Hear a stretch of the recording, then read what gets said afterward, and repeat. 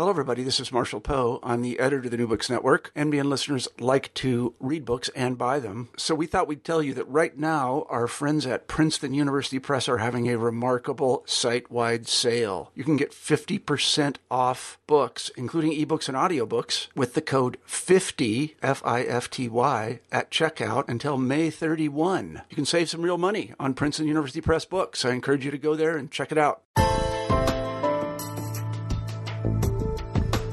Hi, and welcome to New Books in Genocide Studies, part of the New Books Network of podcasts. My name is Kelly McFall from Newman University, and I'm the host of the show. Today, I'm thrilled to welcome Stefan Irish to the podcast.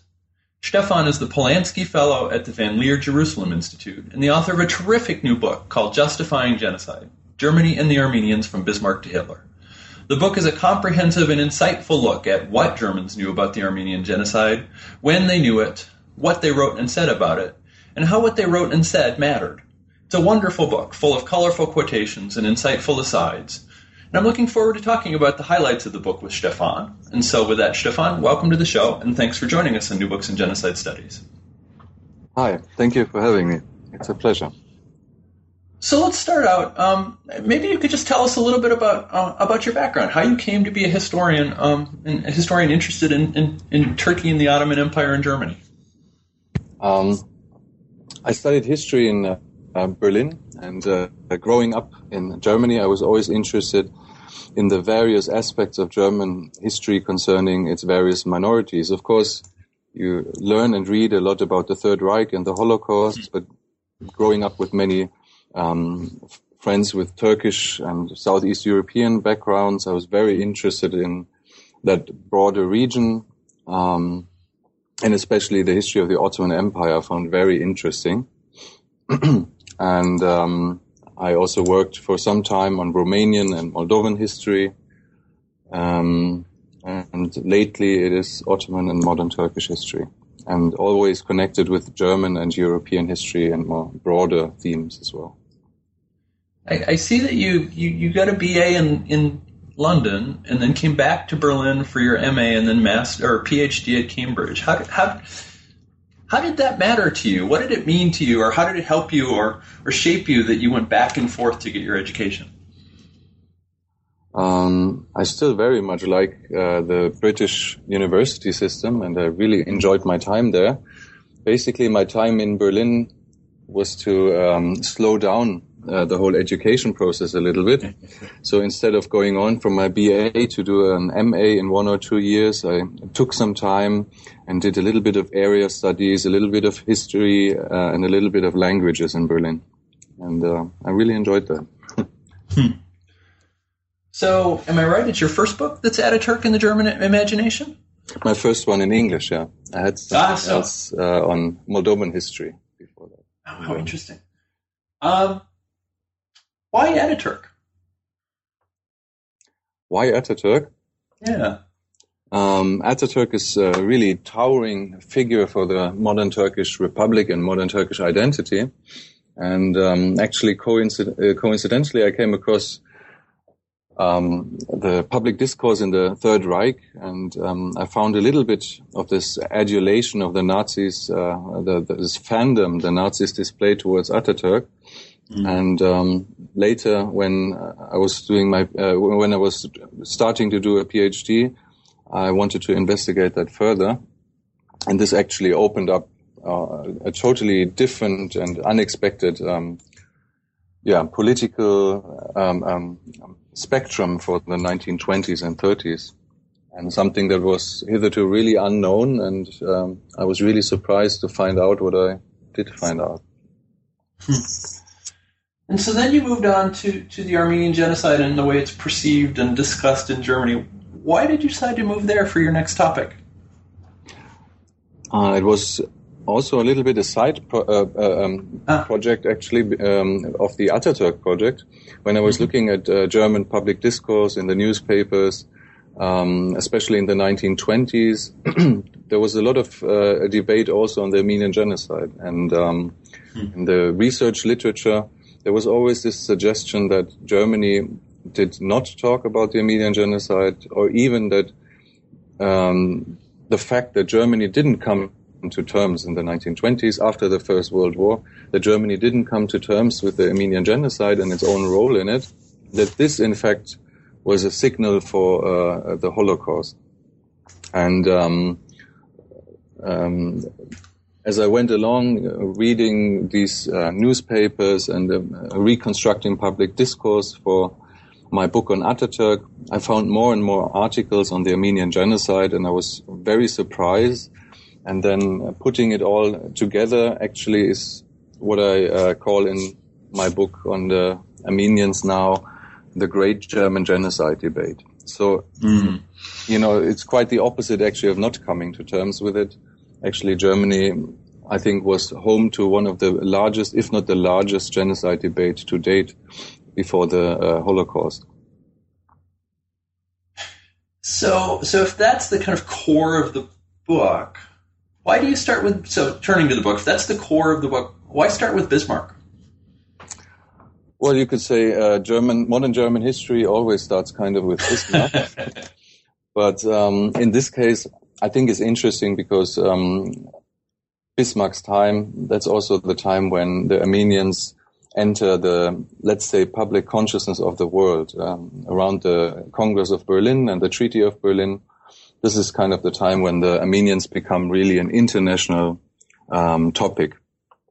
And what is interesting about Bismarck's time is that certain policy, you could say traditions that become much more important in the 1890s and afterwards already are being developed and being pursued. And we know that the Ottoman Empire was an ally of Germany in the First World War. And we might also know that only really shortly before the Ottomans entered the war, there was actually a formal alliance. But already since Bismarck's time, some sort of informal or quasi-alliance exists. And it's also starting with Bismarck's time that Germany, let's say official, governmental, political Germany, adopts a very cynical attitude vis-à-vis the Ottoman Armenians. So Bismarck and the foreign political policy officials of the Reich adopt a certain set of attitudes and policies toward the Ottoman Empire in Armenia. How do they see the Ottoman Empire being useful to the German Empire, to this new Germany? And what role, how does that place a set of roles, or what does that mean for the Armenian question? Well, on the one hand, Bismarck tries to divert tensions in Europe away from the center to the periphery. And in this respect, the Ottoman Empire seems very helpful. And to some extent, Bismarck is also willing to give away parts of the Ottoman lands to other European powers to kind of satisfy various hungers and ambitions. But at the same time, in order for the Ottoman Empire to fulfill this kind of function, it has to continue to exist in some fashion, so that there wouldn't be an all-out European war over the Ottoman spoils. So this is the one thing. Bismarck kind of has this grander European vision in which the Ottoman Empire can be useful. At the same time, there's also a growing interest as time moves along in the Ottoman Empire as something of a partner, because Germany feels encircled by France and Russia, and doesn't have many partners in Europe. And this is the broader context, and the Armenians are kind of a nuisance, an obstacle, but also a chance for Bismarck's Germany already. Not speaking out for the Armenians can help the German Empire to become closer to the Ottomans. And this already starts under Bismarck and is very pronounced then in the 1890s and also, of course, later on. So, yeah, go ahead. Sorry. And this is not only the historian now, seeing something in the times that people at the time perhaps were not able to see or saw differently.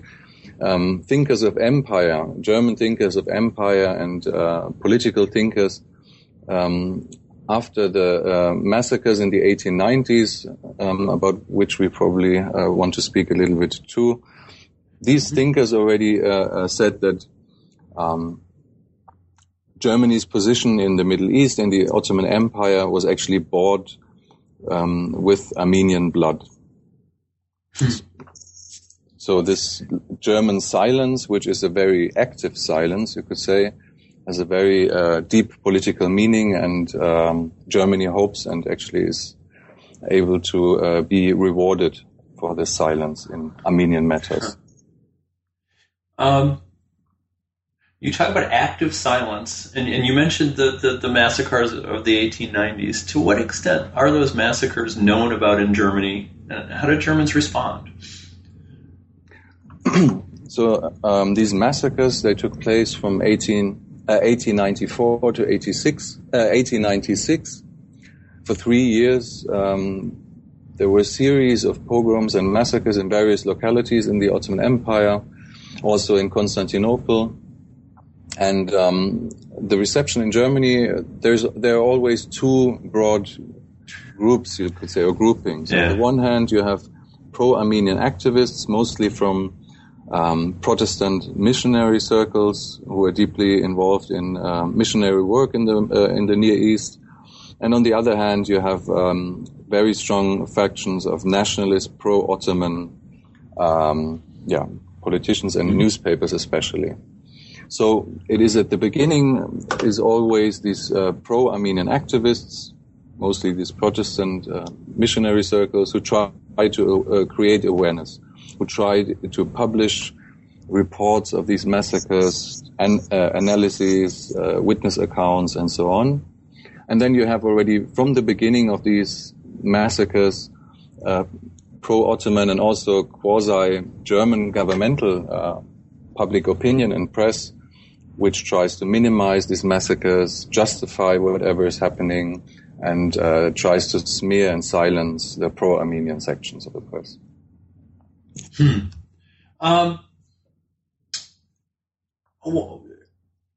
One of the points you stress, so you talk about justification, and that's a word we're going to come back to later in a later debate.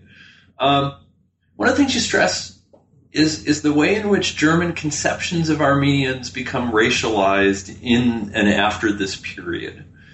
Can you say a little bit about how Germans talked about Armenians and understood what it meant to be an Armenian during kind of broadly this period, and then as it becomes more racialized?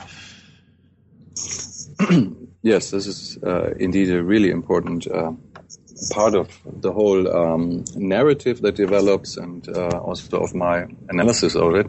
Already from the 1890s onwards, there's a strong tendency to see the Armenians mainly in racial terms and not in religious terms. The Armenians were fellow Christians, but if you look at the newspapers and other forms of public discourse in these years, in the 1890s, you will always find them perceived through the either national or racial prism. And there is this tendency, also from diplomats stationed in the Ottoman Empire and others, to see the Armenians as the Jews of the Orient. You have to remember, of course, that at that time there weren't many Jews living in the Middle East. Mm-hmm. But the Armenians, especially in Anatolia and the Levant, were very present in the cities, but also in rural areas, of course.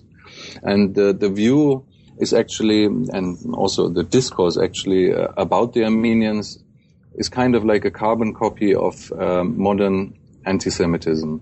Modern anti-Semitism, meaning anti-Semitism based on race rather than religion, the older version. And all these various racial stereotypes and also narratives which make up modern racial anti-Semitism also are being played out, are being used in German anti-Armenianism. And it's very telling in these debates in the 1890s already that race and national stereotypes, national characteristics become so important. I think it's also a way, especially for the pro-Ottoman voices, to overcome the fact that they are justifying or at least justifying German silence, if it's not really justifying the violence against these Armenians, that they're talking about fellow Christians, actually. So race is also very instrumental, I think, in these years, but it develops its own logic and dynamics afterwards. Because on the other hand, outside these, let's say, more focused debates about the Armenians and violence against the Armenians in the 1890s, there is, since the 1890s, of course, also a growing literature on race, anthropology of race, and all these. And as time moves on to the 1920s and 30s, the Armenians are an integral part of the debate around, for example, the Aryan thesis. So the Armenians, they speak Indo-European language, and this whole of the Aryans rests upon a common language family, which then is transformed into a common racial family. And the Armenians, due to this logic, should be part of this racial family. However, already since many decades before, they've always been understood and described as being either related to the Jewish race or the Jews, or even being something of a parent race to the Jews. So the Armenians are always a bit of a puzzle for these racial theories, and they're always part and parcel of these discourses. So where are the points of contact? In other words, to what extent are the people writing about the Armenians in this way? How are they getting their impressions of Armenians? How many Germans actually go to the Ottoman Empire and travel in the Armenian populated areas, compared to how many of them are getting their ideas from Ottoman officials or just from kind of travel reports or journalistic reports? How does that all play out? I think the majority of Germans who talk about the Armenians and write about the Armenians have their knowledge indeed from travel reports and second and third hand. There are some important people in these discourses who actually travel to Eastern Anatolia, for example, where Armenians live, but they have a different view because they also meet Armenians who are farmers, who are not in trade, who are not rich, but who are poor.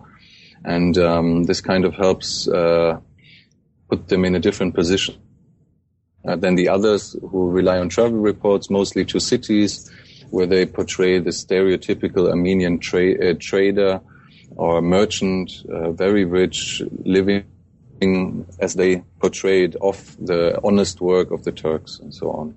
So, of course, there is a difference here, but it's very interesting to see how kind of closed this anti-Armenistic discourse is from early on, and how conflicting experiences in people's own travels or in their reception of other people's texts actually does not change the overall anti-Armenian discourse in Germany. Interesting. Well, let's turn to World War I, and maybe I could start by asking you, how much did the German government know about what was happening to the Armenians, and how did they know it? Yes, that's an interesting question. The short answer would be the German government was well informed and knew almost everything. I think there's no other government except for the Ottoman government that knew as much about the genocide in progress as the German government. The Germans had a vast consular network still. They had their consuls all over eastern and southern Anatolia. And from the first days and weeks of the deportations and massacres, these consuls write very detailed reports about what is happening. And most of them already from the beginning start pleading with their own ambassador and their own government to help the Armenians and to stop genocide. So if they're communicating back to their government, what kind of, and asking, at least to some extent, for help and assistance, what does the government say in response? Well, the thing is, they are not mostly communicating directly with Berlin, with the government, but have to go through their ambassador in Constantinople. And until later in the summer of 1915, Until then, the ambassador stays relatively pro-Ottoman and anti-Armenian, and even though his consuls send him reports of what is happening on the ground, he's distorting and disputing whatever they are sending him, and mainly transports to Berlin what is Ottoman propaganda in these first months. And these are the hot months of the genocide, and his role there is very tragic in this respect. However, and more in general, the German government is not willing really to intervene for the Armenians. When the German chancellor, a few months later, feels the pressure from various parts of Germany, from his diplomats, from these missionary circles who are well informed and others, he actually makes it very clear that it's much more important to hold Turkey on Germany's side than to intervene for the Armenians. And he basically plainly stated that it doesn't matter if Armenians die over this or not. And this is the unfortunate German role indeed during World War I.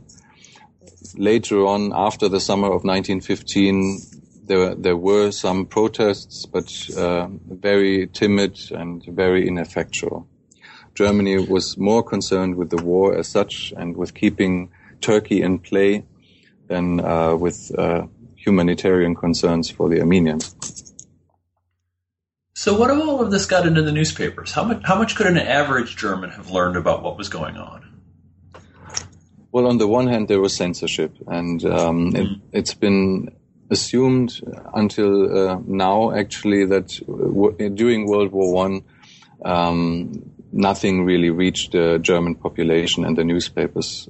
However, while it is true that they couldn't have learned the full extent of what was happening,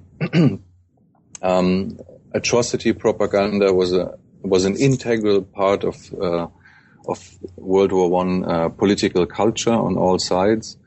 And when the Armenian genocide began, April 1915, and as it progressed, German society was already, German public society, the newspapers, they were already engaged in a very heated war with the Entente countries about various atrocity allegations. For example, what the German occupational regime in Belgium was doing.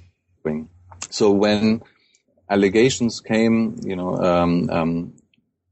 addressed to the Ottomans that they were massacring Armenians, the German press felt compelled to respond to defend the Ottomans, as sections of the press had already done in the 1890s, for example. Same kind of dynamics. But this time, during World War I, of course, the pro-Armenian side was entirely lacking. So there was information about the Armenians. It was couched in propaganda terms, and it was part and parcel of this atrocity propaganda warfare, basically. But German newspapers reacted, especially in this first year, 1915, of the Armenian genocide. And again, it's either they wanted to minimalize or justify whatever was happening. And one of these major discursive tools of justifying and supporting justifying the violence and supporting the Ottomans was this image of Armenian stab in the back. So it was often alleged that the Armenians, were rising up against the Ottoman state, and in the back of the Ottoman army, which was struggling against the Russian army, and basically as one concerted action, one concerted uprising, threatening the survival of the Ottoman state as such. So that kind of links maybe the war and the immediate post-war discussion. And maybe we can start that by asking you to talk to us a little bit. I think it's Johann Lepsius. I think I've got that name right. Can you talk about him and his role in the pre-war and wartime years, and then maybe what he's asked to do immediately after the war is done? Yeah, Johannes Lepsius is a very interesting figure. Already in the 1890s, I always come back to the 1890s. Already back then, he published a big report on what was happening to the Armenians. This was actually a decisive moment in Germany where the general mood for a moment at least, became pro-Armenian. After being active during these massacres in gathering information and setting up networks for the Armenians, for the survivors in Anatolia, he basically was pushed into a life of pro-Armenian activism. And he continued to look after Armenians in various projects in Eastern Anatolia, but also to do publicity work in Europe. And again, during the war, he traveled to Constantinople, and he actually met Enver Pasha, one of the three leaders of the Ottoman Empire at that time. He met him to get him to stop genocide. And upon returning back to Germany, he gave a lecture in German parliament, mainly to the German press, which of course couldn't use what he was telling them. And he compiled another report based on his sources at the German embassy, but also the American embassy, on what was happening to the Armenians. And this report, because there was censorship, he sent out secretly to reporters, parliamentarians, and also to all the German Protestant parishes. So there was a section of elite Germany which could have known very much about the Armenian genocide as it was happening. But of course, it was only after World War I that this could really be discussed in public. And here, as you mentioned, what is so fascinating about Lepsius and his role in this topic is that in 1919, the German Foreign Office tasked him to edit a volume of documents from the German Foreign Office communication during World War I, a whole volume of documents on the Armenian genocide. And the reason for that is quite simple, and it goes back to really 1915. Germany was accused of being co-responsible or even the instigator of the Armenian massacres. And the German Foreign Office became very nervous already in 1915 and began collecting documents showing actually that they acted for the Armenians and tried to save them, which of course to that extent wasn't really true. So this volume of documents that Lepsius was tasked to edit and publish served the same purpose. It was mainly meant to address the world and the Entente countries who were gathered in Paris to decide on the peace treaties. It was mainly meant to free Germany of this allegation of being co-responsible or even the instigator of the Armenian genocide. But this kind of backfired for the German Foreign Office. The book was published already in the summer of 1919 and led to the first instances of the debate on the Armenian genocide in Germany. Already in this summer, German newspapers in long editorials discussed what had happened to the Armenians, with all different aspects pertaining to genocide, intent, extent of the genocide, motivations, repercussions, and all the gory details of what happened to the Armenians. So maybe we can pause just a moment and ask about word choices. Because, of course, the word genocide has a particular kind of import in the world after the Genocide Convention and after Raphael Lemkin. What words are being used in this, kind of broadly speaking, in World War I by Lepsius in this discussion in 1919, 1920, and maybe even before in the 1890s? What kind of German words are being used to describe these events? And are those words that are functionally equivalent to genocide, or are they more talking about these as broad massacres or human rights violations or something like that? Yeah, that's indeed very important. And of course, the book and the narrative and the analysis has to deal with the counterclaim that it is anachronistic to use the term genocide before the convention, of course, or before Raphael Lemkin coined the term. However, when we talk about how the events during World War I were understood and discussed in post-war Germany, I think the label genocide is very well warranted. The constructs they use in German at this time are either extermination, annihilation of a nation or of a race, or of the Armenians. And the way they discuss these, what happened to the Armenians already after this publication of the German Foreign Office documents, is always that they're interested in the systematic killing of Armenians. So for them, it is very clear that this goes beyond massacres, spontaneous pogroms, or anything of the like. And that is very different to what world history knew up to this point. So it's like, it's part and parcel of the description, but also of the discussion and the analysis that these editorials and op-eds in these years contain. You ask about German terms. What is really interesting and fascinating on the one hand, but in the long run not as important perhaps, is in the 1890s already a similar language is used, not to the full extent, but it marks one of the first times that the German equivalent term to genocide, Völkermord, murder of a people, is used actually in the public realm in Germany. However, later on in the 1920s, this is not a very common term and is not widely used at that point. But as I said, the other constructions, mainly dealing with extermination, annihilation of a people, are very similar, I think. And I think the way what happened to the Armenians is discussed in these years makes it very clear that it's a debate about genocide, because, as I said earlier, it was also a debate about intent, motivation, and all these things. It was about the nature of what had happened, really. So you suggest in your book that the aftermath of the killing of Talat and then the trial played a really critical role in the way this discussion evolved. So can you say a little bit about the trial and how it ended up and the way the people involved in the trial talked about the killing and why it happened? Yes, indeed. In 1921, Talat Pasha, one of the three leading men of the Ottoman Empire during World War I, was assassinated in Berlin in broad daylight in a crowded shopping street.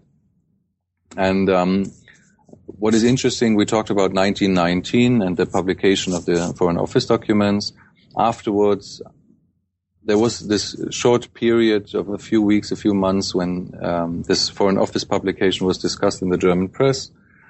People displayed outrage. There were some people already trying to minimize what had happened.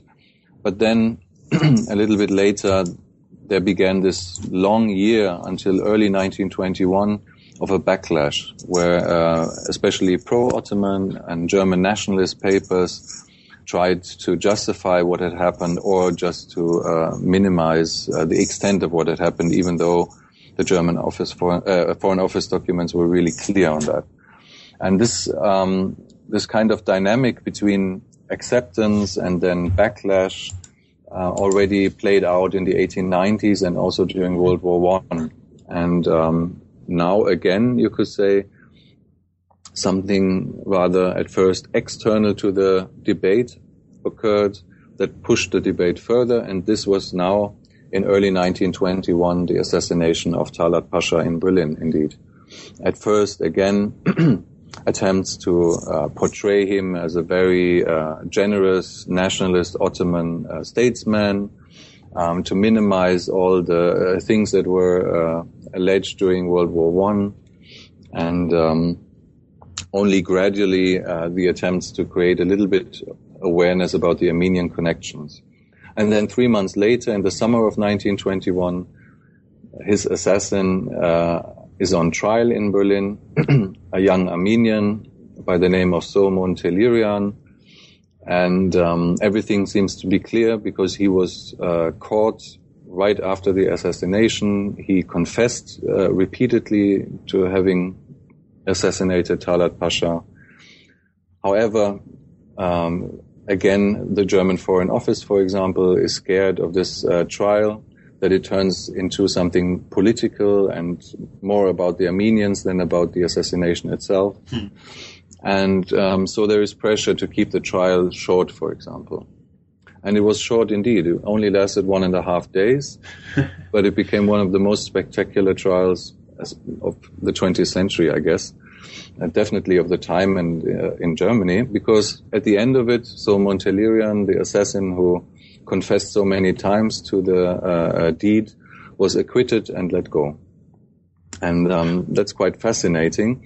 And even at the beginning of the trial, he acknowledged again, he said, yes, I killed Talat Pasha.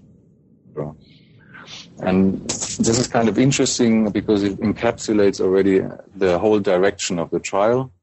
He had a strange ally in the courtroom, the judge, who pushed the trial towards the Armenian genocide and the Armenian broader topic. And so the trial, from the very first minutes, becomes a trial about the Armenian genocide, and Talat Pasha, the victim, actually becomes the perpetrator and the defendant, you could say, actually. Huh. And Telerian's defense has a lot of interesting people in the courtroom, Lepsius again as well, but also Armenians living in Berlin, survivors of the Armenian genocide, and also an Armenian bishop at the time in Manchester, who tell the court, the jury, and the press all the gory details of what happened to them. And the courtroom is visibly outraged, as is then the German public when these tales of horror and atrocity are reprinted in the German press. So when Telerian is acquitted, the German newspapers, you can really feel that from the coverage. They gave the trial a lot of coverage. The German newspapers are shocked, and it takes the newspapers quite a long time actually to digest what just happened there. And the next days and weeks are filled again with editorials and op-eds discussing what happened in the courtroom, what happened to the Armenians again. They discuss the testimonies, they discuss again the motivations, the intent, extent of genocide, and so on and so forth. And still 8-9 months later, there are op-eds and editorials on the topic in the German papers. So this is really a huge event. And it's also really important because it pushes over all of the German published opinion, all of the German press towards accepting this charge of genocide, of annihilation, extermination of a nation, planned, intended, and executed by the Young Turk leadership. Even those papers, pro-Armenian, pro-Ottoman, and German nationalists, who tried to deny whatever happened or the extent of what had happened in the years before, even they now have to acknowledge that what had happened was something akin to genocide, to the murder of a nation. And this is quite fascinating, actually. The mood is so strong in this summer of 1921 that there's no other discursive option anymore. Huh. But then again, there's a large backlash. And this is really interesting now. These nationalist, hyper-nationalist papers still want to make a point for the Ottomans, for the Young Turk leadership, and now they openly justify what even they acknowledge is genocide. So then, for months, you have arguments, discourses printed in German newspapers justifying genocide. How much attention are other countries paying to Armenia and what happened to the Armenians at this point? Is Germany unique or unusual or typical? In a way, Germany is typical, I think, because Germany is unique, I think, because Germany is was so closely involved with the Ottomans and was an ally during World War I and had to fend off all these allegations of being either the instigator or at least co-responsible for what had happened.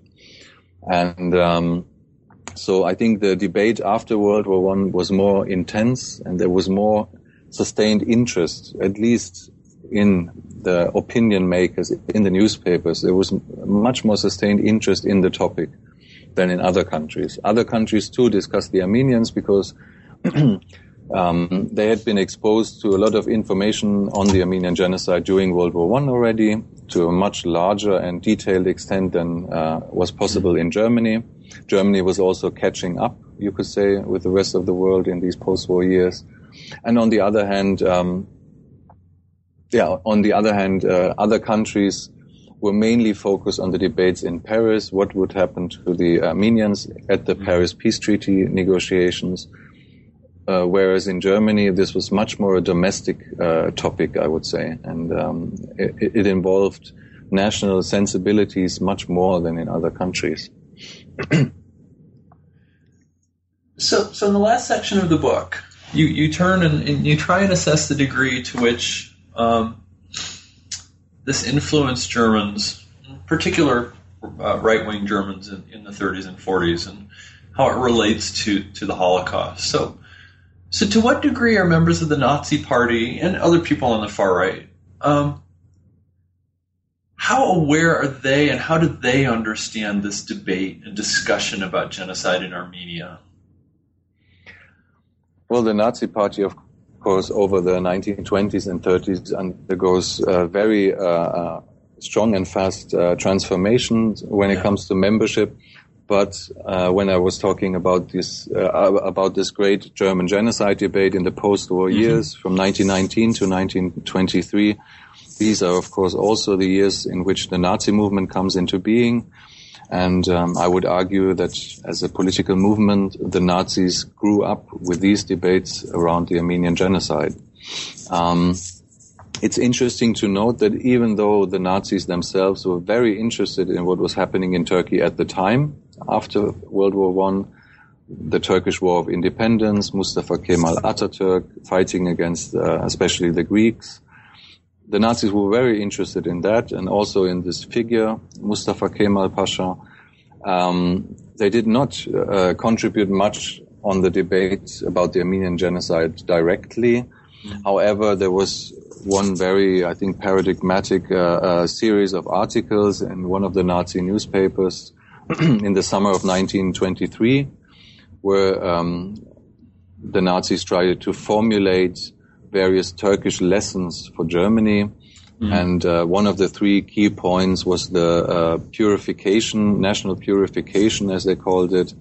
And this discussed the Armenian genocide as well as the Greek-Turkish population transfer later on. And here again, you have a very open justification of genocide. And the same rhetoric is then a year later when, after the failed Hitler Putsch of late 1923, next year there is the big trial of the conspirators of the Hitler Putsch, the failed one. And there again, you have this open justification of genocide when the Turkish model for the Nazis is discussed. And again, because we always operate under the assumption that in the early 1920s, the Nazis could not really have imagined exterminating the Jews. We have one contemporary newspaper reader, a German Jewish author, who in his book, which appeared 2 years later, in 1925, I think, who responds to these articles about the Turkish role model and the discussion of the Armenians, and who writes there, if these Turkish lessons as the Nazis understand them applied to Germany, it would mean the death of all the Jews. So there is something there, and there is, of course, much more. As I sketched in my previous book, the Nazis were fascinated by Ataturk and the new Turkey that followed after World War I. And in the Third Reich, they paint this rosy picture of a country of a post-genocidal wonderland, you could say, where everything is just perfect and the nation is active, revigorated, rebuilding itself. In their discourse, just wonderful, but it's always a precondition to get rid of the minorities first if you want to emulate this Turkish model. And this is a very clear message that's transported in these books and articles about the new Turkey and the Third Reich. So you bracket the book with a discussion of a novel, actually. 40 Days of Musadah. I think I've pronounced that right, perhaps not, by Franz Werfel. Can you say something about Werfel and what he was trying to do with this novel, and why you decided to both end and begin and end the book with him? Well, his book is very interesting and very special in this respect. So Werfel decided to write this already before he actually went into his hot writing phase. But in late 1932, writing this book and getting it published was very urgent for Franz Werfel. Franz Werfel was from Prague, very renowned German author with a Jewish background. And he wanted to write this book, The 40 Days of Musadah, this book about the Armenian genocide, as a warning to Germany, a warning against Hitler. So in late 1932, it was becoming clear that at least Hitler being part of the government, or the Nazis being a greater part in government and German politics, was on the immediate horizon. And Werfel wanted to finish his book in time. He failed, of course, but he was already touring Germany in the winter 1932-33 with some chapters from the unfinished book. For example, the chapter in which Lepsius, whom we met, meets Enver Pasha in Constantinople and tries to get him to stop genocide. And it's very interesting that for even the reviewers of these of Werfel, even for contemporary reviewers in this winter, it is clear that Werfel is used to address the Germans and to warn them of the Nazis and of Hitler. So I think it's building upon our preconceptions of the time about what people could have imagined Nazism would mean for Germany and what it couldn't.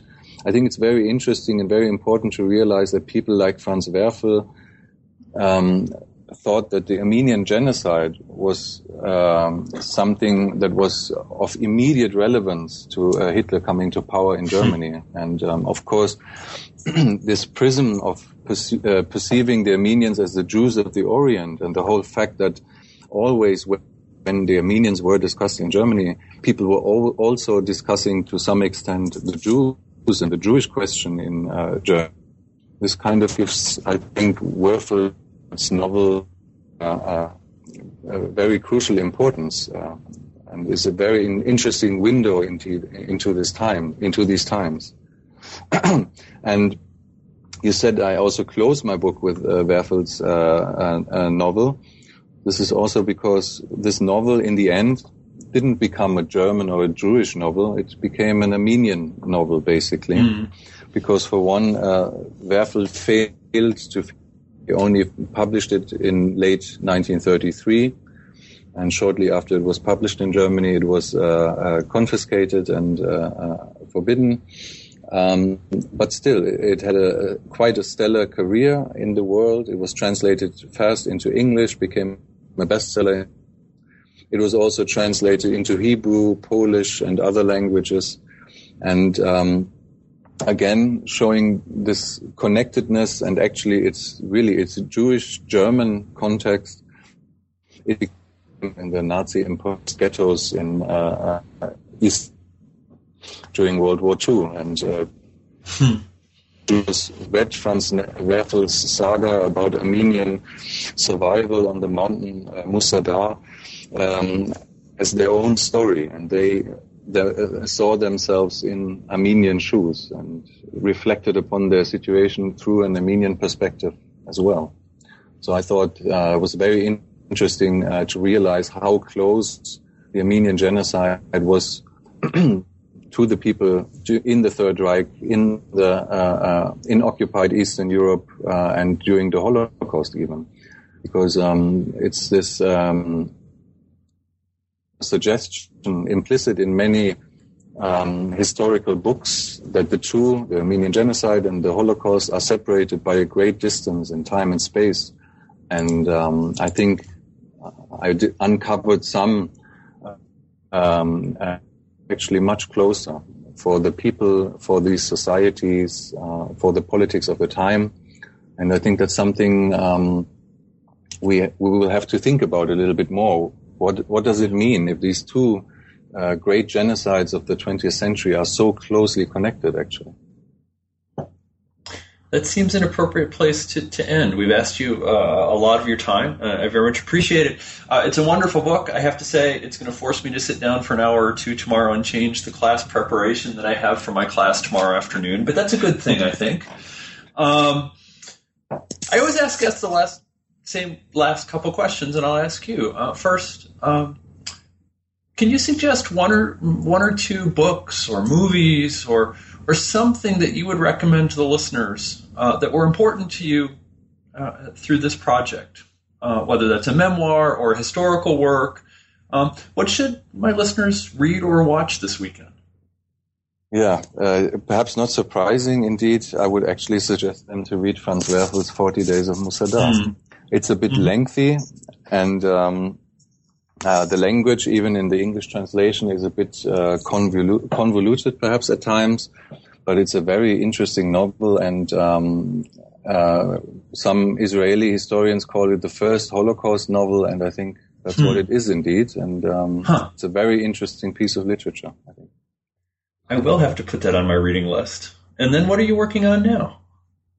Well, I have a couple of projects. One of them deals with Enver Pasha, this leader of the Ottoman Empire during World War I. He's, I think, one of the most fascinating personalities of the 20th century, indeed. He's really in many aspects all over the place. He dies in Central Asia. He fights as a Muslim resistance fighter in what is now Libya before the First World War. He's responsible for one of the greatest military disasters of the Ottomans during World War I. He's just a fascinating figure that doesn't give up, that almost always fails, but always comes back to his feet, even though he dies very young. And so far, I think has been he hasn't been looked at enough, really, in our historical writing and analysis. That sounds like a great project. We've taken a lot of your time. I hope when you're done with that you'll come back on the show and talk about it with us. But until then, thanks so much for being with us on New Books in Genocide Studies. Thank you so much. You've been listening to an interview with Stefan Erich, author of Justifying Genocide, Germany and the Armenians from Bismarck to Hitler. If you enjoyed this interview, you can listen to previous podcasts through iTunes or from the webpage for New Books in Genocide Studies, part of the New Books network of podcasts. I hope you'll join me next time when I interview Umit Ungor about his edited volume, Genocide, New Perspectives on its Causes, Course, and Consequences. Until then, thanks for the download and have a great month.